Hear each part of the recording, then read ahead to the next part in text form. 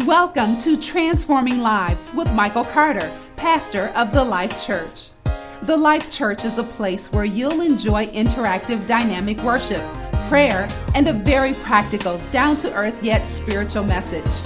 Our service times are Sunday morning at 10 a.m. and Wednesday night reboot at 6:45 p.m. Visit us at mychurchlife.org or on Facebook. Just search My Church Life and look for The Life Church. Now, let's join Pastor Mike. So many of us, especially as Christians, we go through life just like everybody goes through life. We have our ups and downs. We have good days and bad days. Sometimes we're up, sometimes we're down, sometimes we're level to the ground, right? And, things come at us. What's the one commercial? Life comes at you fast, that type of thing. And Paul here in the book of Philippians writes a letter to the church at Philippi. And in this epistle, he really talks about and shows us some things on how to navigate and how to live your life no matter what the circumstances are in your life, no matter what comes at you. I don't know about you, but I have lived a portion of my life where I was very reactionary. Okay? I don't know if you've ever done that, if you've ever been through that in your life. So if something good was going on and things were happy and people were good to you, boy, I was having a good day. It was just a great day because people patted me on the back and things went well at work and I had a good dinner and whatever, things you consider to be a good day. Or if you wake up on the wrong side of the bed, as they say, and you're fumbling around, you can't find your keys, and you're late for work, and people are talking about you, and your car breaks down, and then all of a sudden you're having a bad day, and your attitude changes, and you're mean toward people, and all of that. That's called living a reactionary life. And that is not the life that God wants us to live, although those things happen. That is reality. There's no doubt about it that is reality. But I think we're going to see a snapshot of Paul's life here in this letter where he was going through some things, yet he was able to rise above it. In fact, if you were just to read the book of Philippians, if Paul didn't say so, you may not even know he was in peril. You would not even know he was in prison if he wouldn't have told you based on his attitude. Okay? And so that's what we want to see. What's the key? How is Paul able to do that? So over these next few weeks, we're going to explore this book of Philippians, and we're going to discover how this church at Philippi was able to receive from Paul. He offered both spiritual and practical advice. How many know that we are a spiritual people? Amen? We are a spiritual people renewed by the Holy Spirit, but we also live in the real world every day.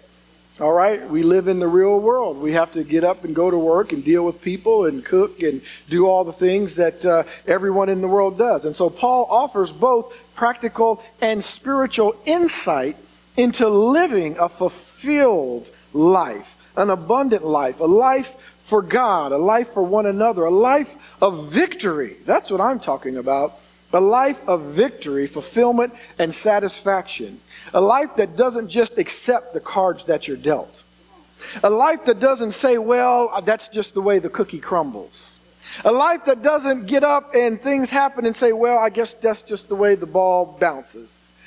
No, Paul's talking about a proactive life where you're able to overcome in spite of opposition, in spite of failures, in spite of offenses, in spite of the ups and downs. And how many know we have plenty of those? Amen? Hallelujah. This epistle to the Philippians, this is going to be kind of, as I explained, this is going to be a little different, more of a teaching for you, so it'll be a little different message. But this epistle has been called the sweetest of all of Paul's writings. Just want to give you some background before we get into the scripture. It's been called the most beautiful of all of Paul's letters, where every sentence really exudes his love for this people. His heart is really on his sleeve when he writes this letter to the Philippians. And their attitude toward him was the same. It was an attitude of love. That love was mutual between both of them.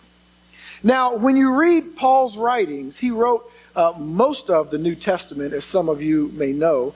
And if you read his writings and his epistles, there's a thread throughout. There's a theological thread. There is a way that he writes his prose, if you will. The way that he writes, there's a thread throughout all of that.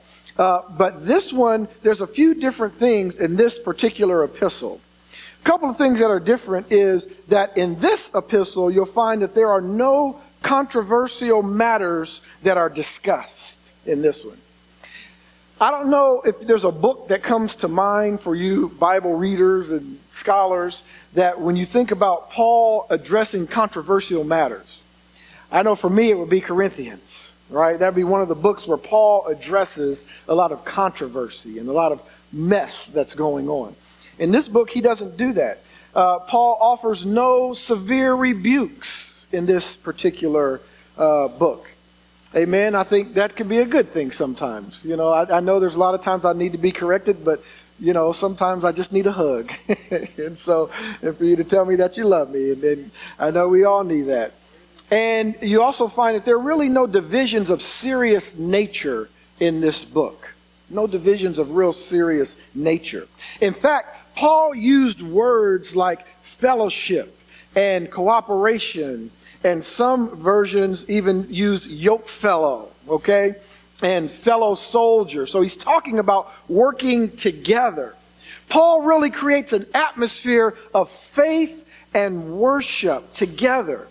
This letter seems to be full of joy because every chapter uses words like joy and rejoice in the book of Philippians. So I'll tell you, if you wanted to write maybe in one sentence a theme for the book of Philippians, it would probably be this. We could sum it up by saying that it is the joy of the Christian life and service manifested in all circumstances. The joy of Christian life and service manifested in all circumstances, not just on good days. Not just breakthrough on bad days. There are, we talk about, we don't need to just praise God on good days. We need to praise Him on the bad days as well. But let's not forget, we need to praise Him on the good days because sometimes we forget that. Everything's going well. Everything is good. So we kind of forget about God on those days. This is, no matter what the circumstance, joy is manifested.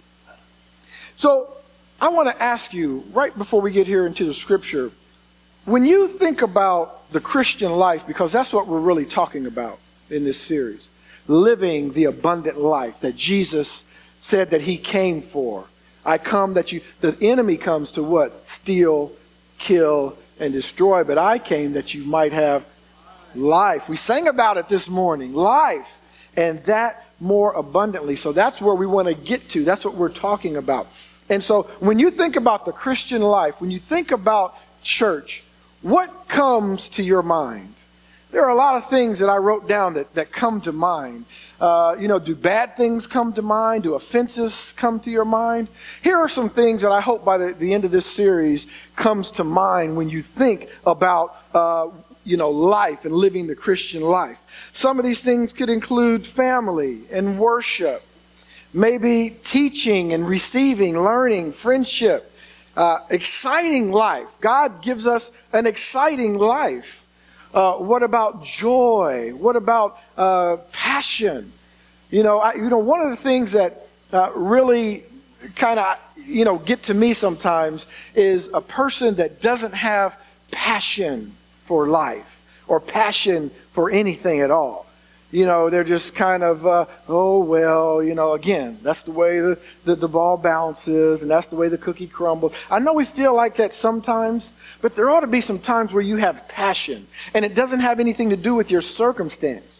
I don't know if you've ever awakened that way, but there are days when I wake up and nothing has happened, bad or good, but I just have a passion.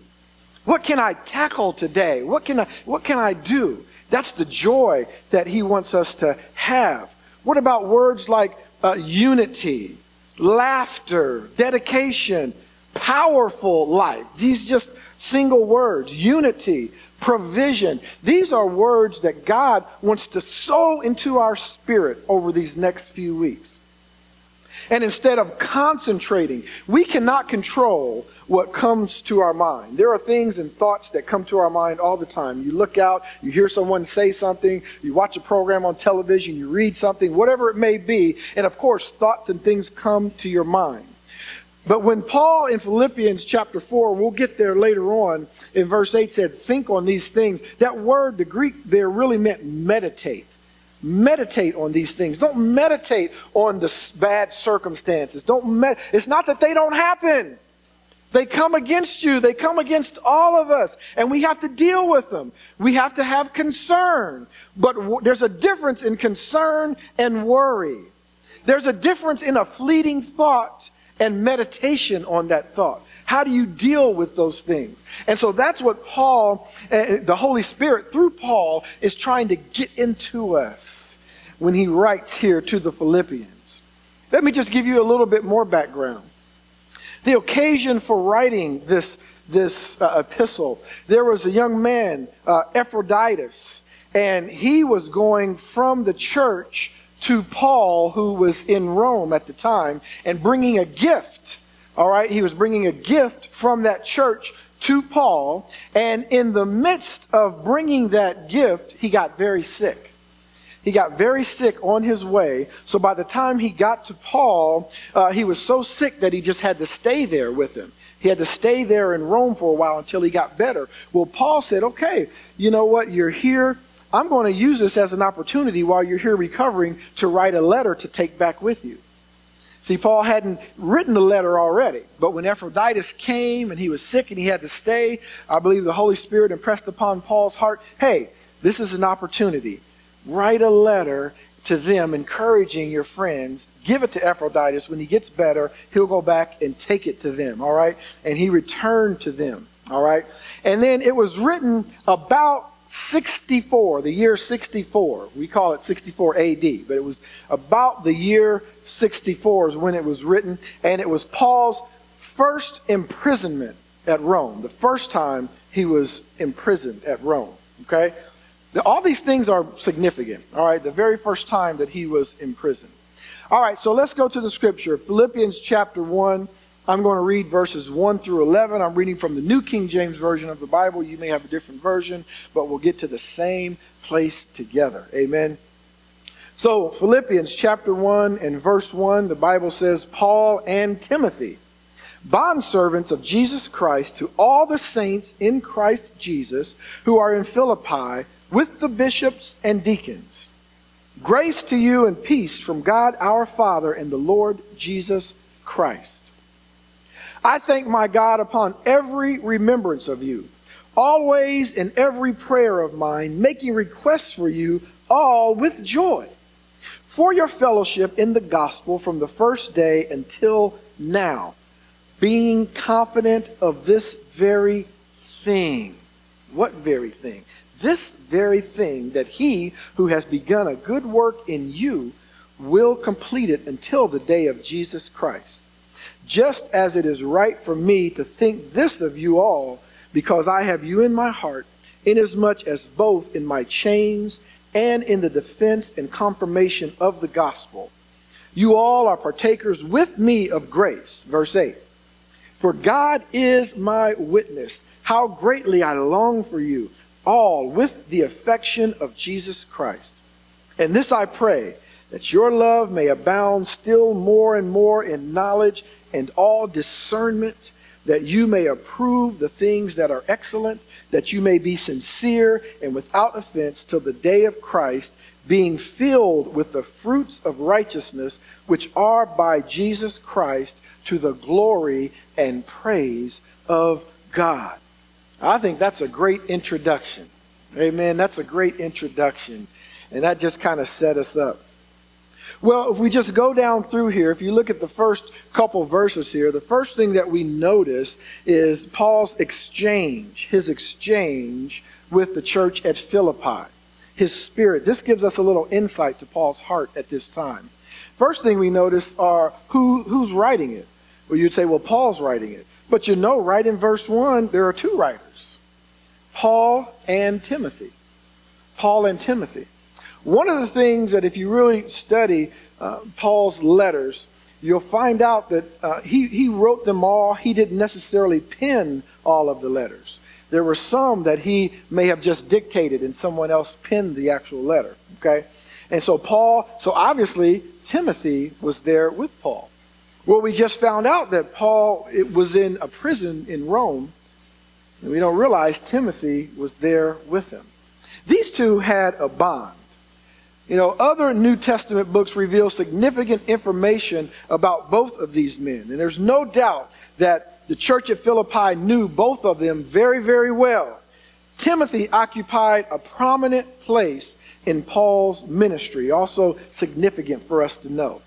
And then we find out who's reading this book. Who is he writing to? Well, he identified two groups of readers.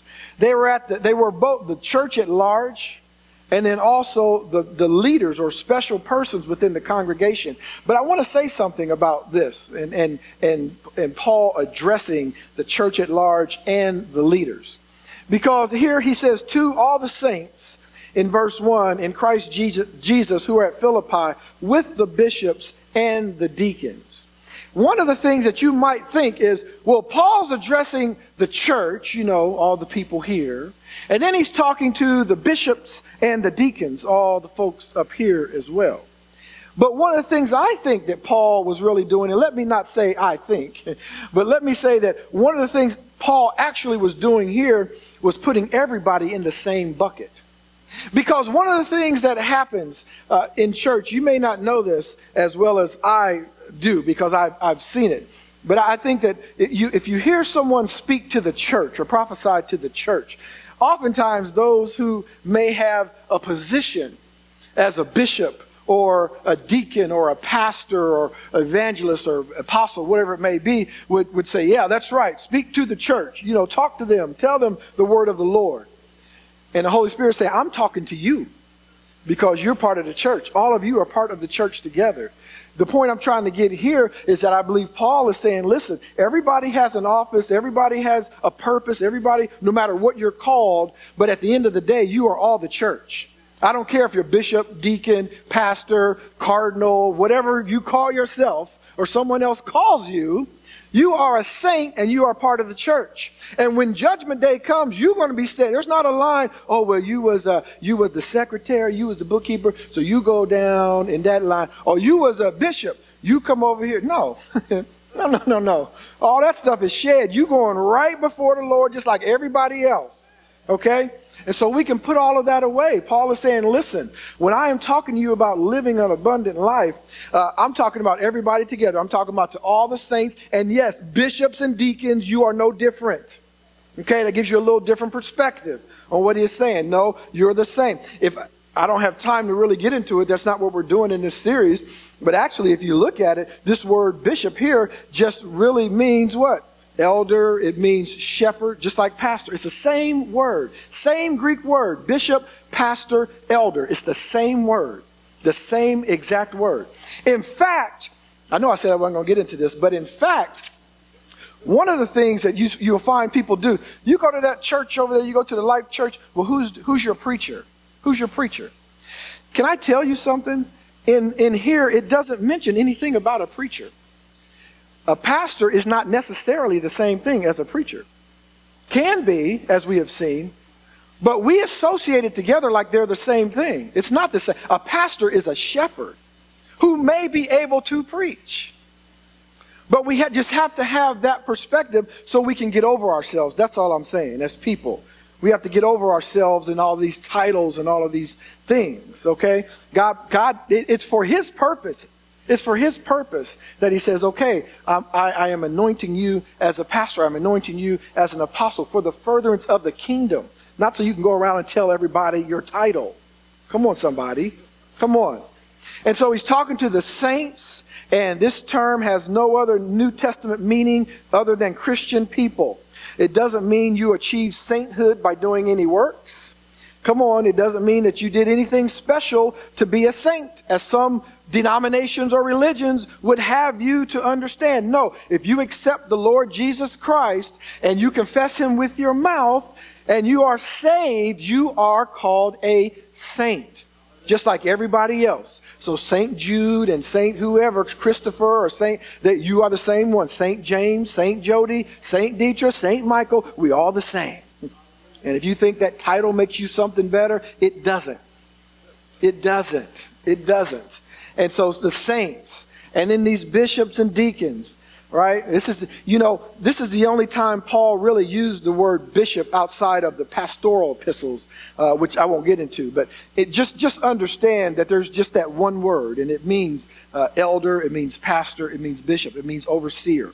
There was, in fact, in the First Testament church, the first century church, to say that one of the things you will not find if you study church history, you will not find where you elevated positions, where you came into the church and you were an usher, and then you elevated to a deacon, and then you elevated to an elder, and then you elevated to a pastor, and then you elevated to a bishop. Bishops didn't have churches that they were over, nor did elders, not in the first century church. That didn't happen until a little bit later. Man put that in, where I'm an elder over a group of churches. I'm just talking biblically. I don't want to step on your toes and make you upset. I'm just preaching from the Bible. That's all I'm doing. Okay? And all I'm doing with that is I'm not trying to correct your doctrine, but what I'm really trying to do is to understand what Paul is telling us, that we're all in the same boat. Okay? We're all in it together. All of us, no matter what you're called. All right? We're all in it together. And then the third thing you find here is his greeting in verse 2. And Paul greeted the Philippians with a salutation that he used in several other epistles. And I just love this, as many of you do. What does he say? He says, grace and peace. Grace and peace. It's become almost a cliche sometimes in Christianity and church circles, if you will. But it's a powerful greeting. I pronounce on you grace, and I pronounce peace. I would love people to greet me that way. The Apostle Paul came and said, grace and peace to you. It just means so much. Grace and peace. He greeted this way in his letter to the Romans, both of his letters to the Corinthians, to the church at Galatia, Ephesus, Thessalonica, and to his good friend Philemon. He said grace and peace in all of those letters. There's only 2 letters, and they were to his sons in the faith, Timothy and Titus. He added mercy. He said, mercy, grace, and peace to you. And they kind of held a special place in his heart. But he says here, grace and peace. Grace and peace to us. And so here's just what I want to get to in these first 11 verses today. And that's Paul's thanksgiving and prayer for the Philippians. What can we gather? Thank you, Brother Mike, for all the history and, the context. But what are you trying to tell me? What's going on in these first 11 verses? Well, there's 4 things that I want you to jot down that we really can use, right, to live an abundant life, to live a better life, to live your best life now. Live your best life now. 4 things that from Paul's introduction. The first thing is pray for others. Now you say, well, okay, yeah, that's pretty simple. Pray for others. But look at what Paul did here in these verses 3 to 5. Like any other church or any other family, there's some division, there's some disagreement. We're all not going to agree on the same thing.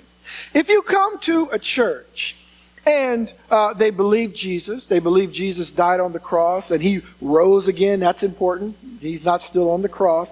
I know, some of us, have crucifixes, all right. But I just want you to know, in case you didn't know, he's not on the cross anymore.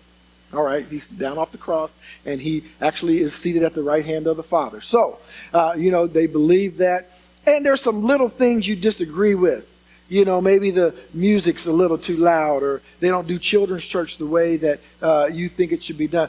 That's not an occasion just to leave and go find another church necessarily, unless God tells you to. Because you're never going to find a church that agrees with you, everything that you want.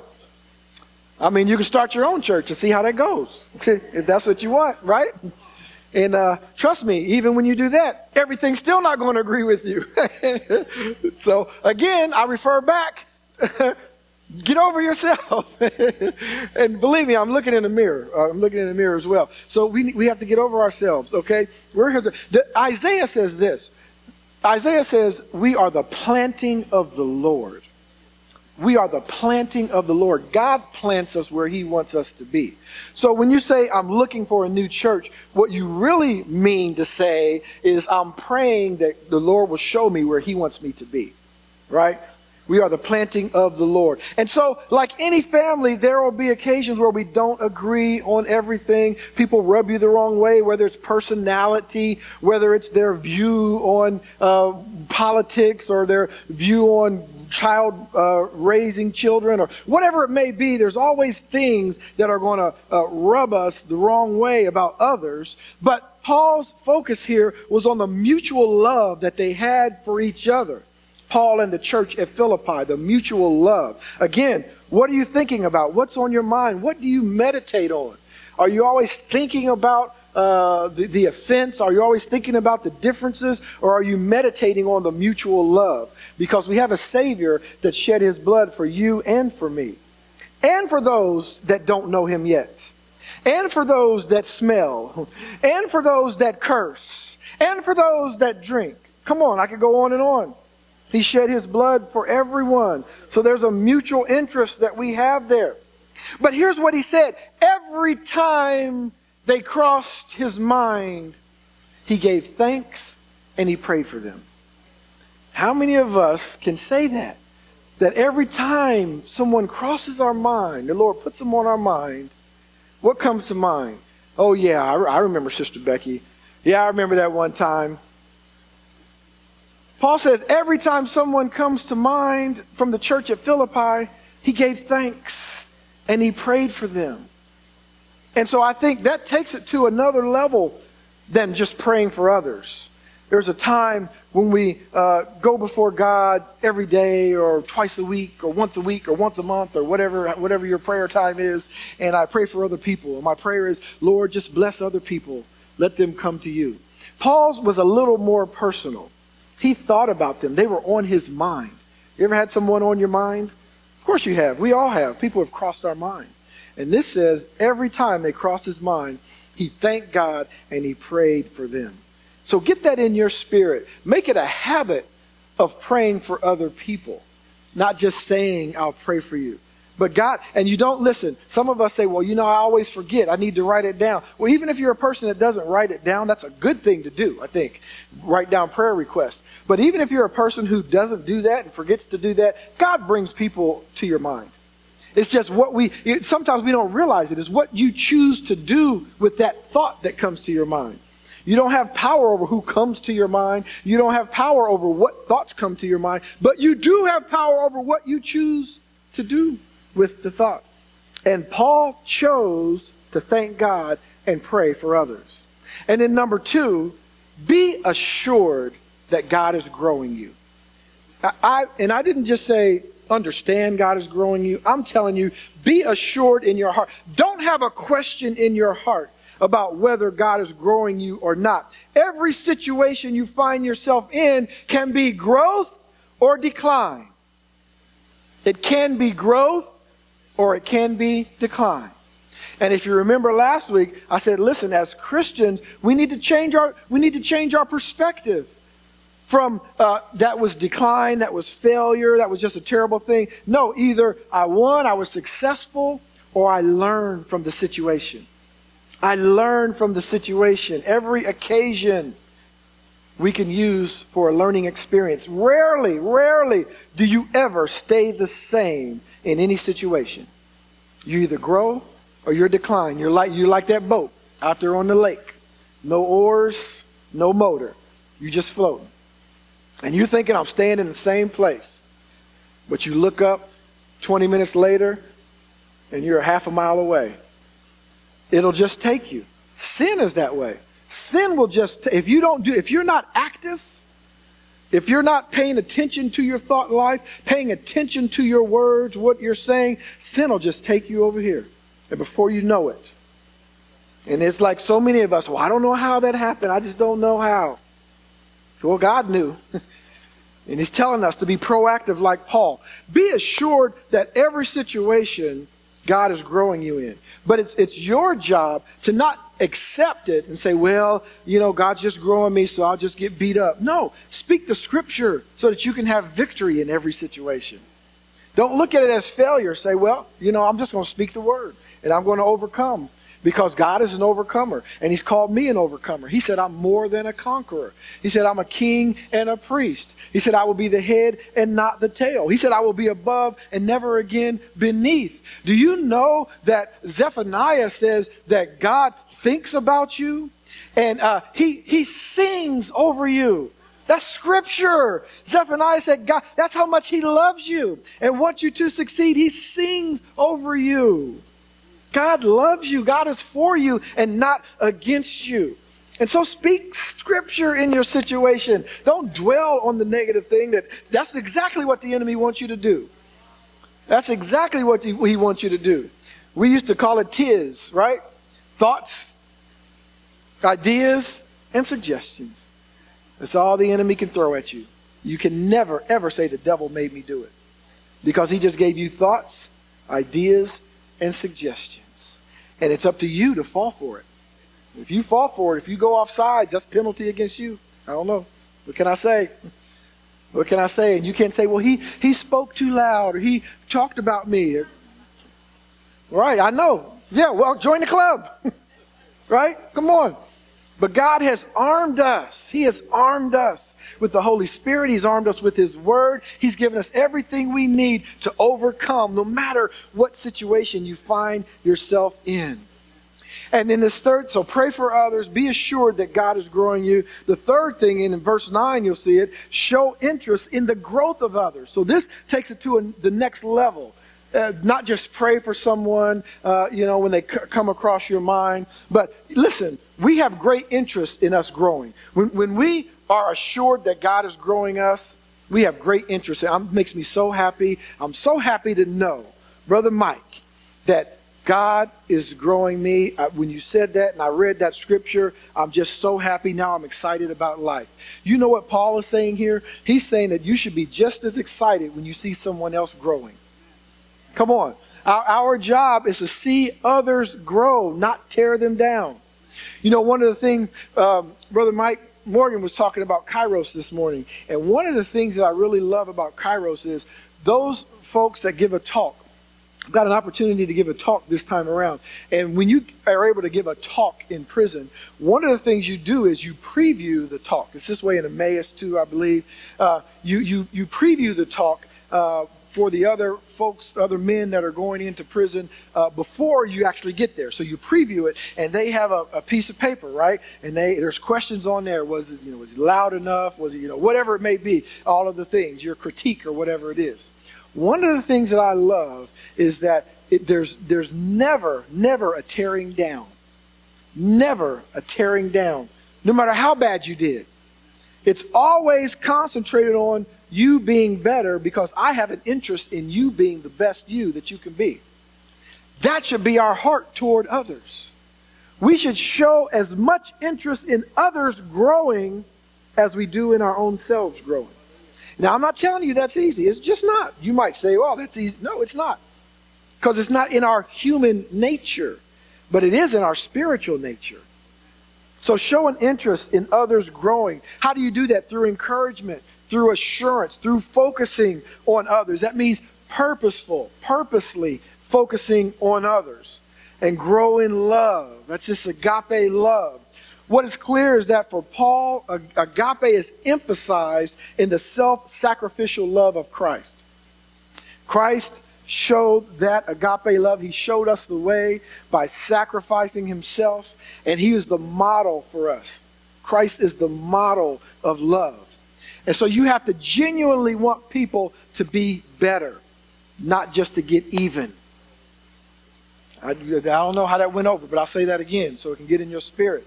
You have to genuinely want people to get better, not just for you to get even.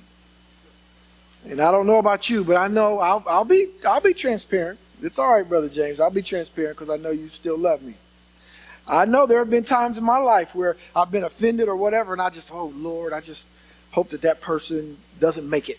I hope that something, happens to them.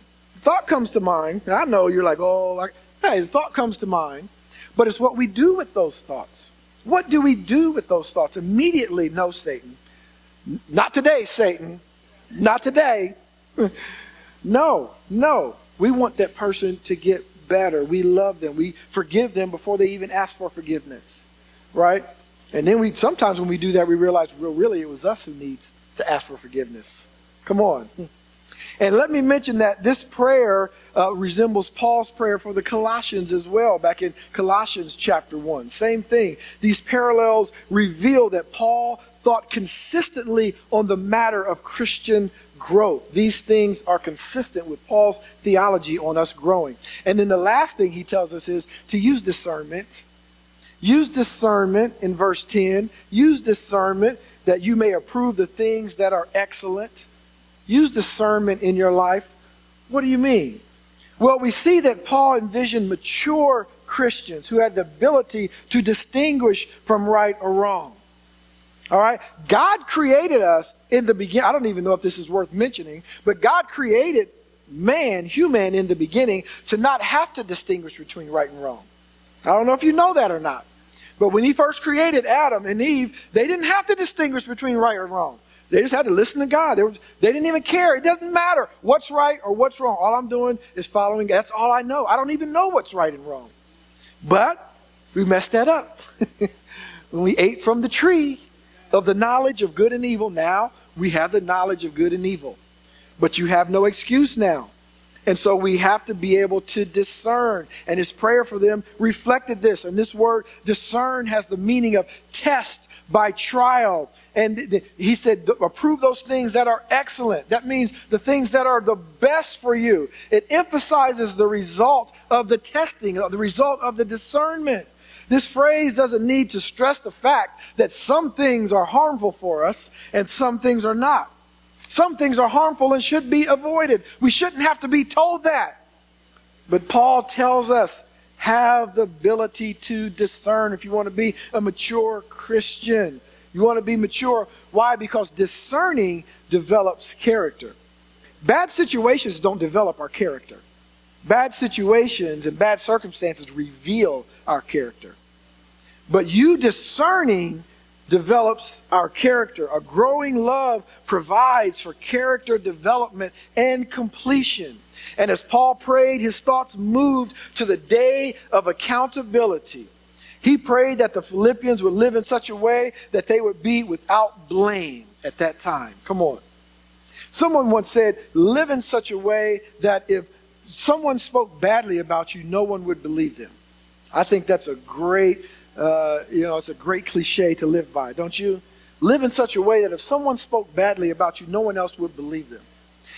And then I would take it a step further and say, for you who know the Lord, live in such a way that those that don't know God will come to know him by your life. Not just by you preaching to them, not just by you beating them over the head with the Bible, but by your life, the way that you live, they would come to know God. And so Paul wrote this letter while in a Roman prison. He could have lamented on his situation, couldn't he? I mean, he could have complained. He could have asked for help. He could have asked for sympathy. He could have done many things. But in spite of his imprisonment, and in spite of the fact that he was in the shadow of a Roman prison, and he was in the shadow, really, study it out, of the executioner's block. That's where he was. He was on death row. That's where he was. And he finds a way to rejoice. Now, if that isn't convincing enough to you to find ways to rejoice in your life, I don't know what is. This morning, you may find yourself in a situation where the focus is on your circumstances. You may find yourself in a situation that all you can see is what's around you and all the bad that's around you. You may find yourself in a situation where it's difficult to look past all of the bad things that are coming upon you. God would say to you today, the best way to change your circumstances is to focus on living the life he's put before you. It doesn't have anything to do with your circumstances. Have an assurance by faith that he is for you and not against you. And let your focus be on the well-being of others. If you're able to do these things, you're able to live a good life.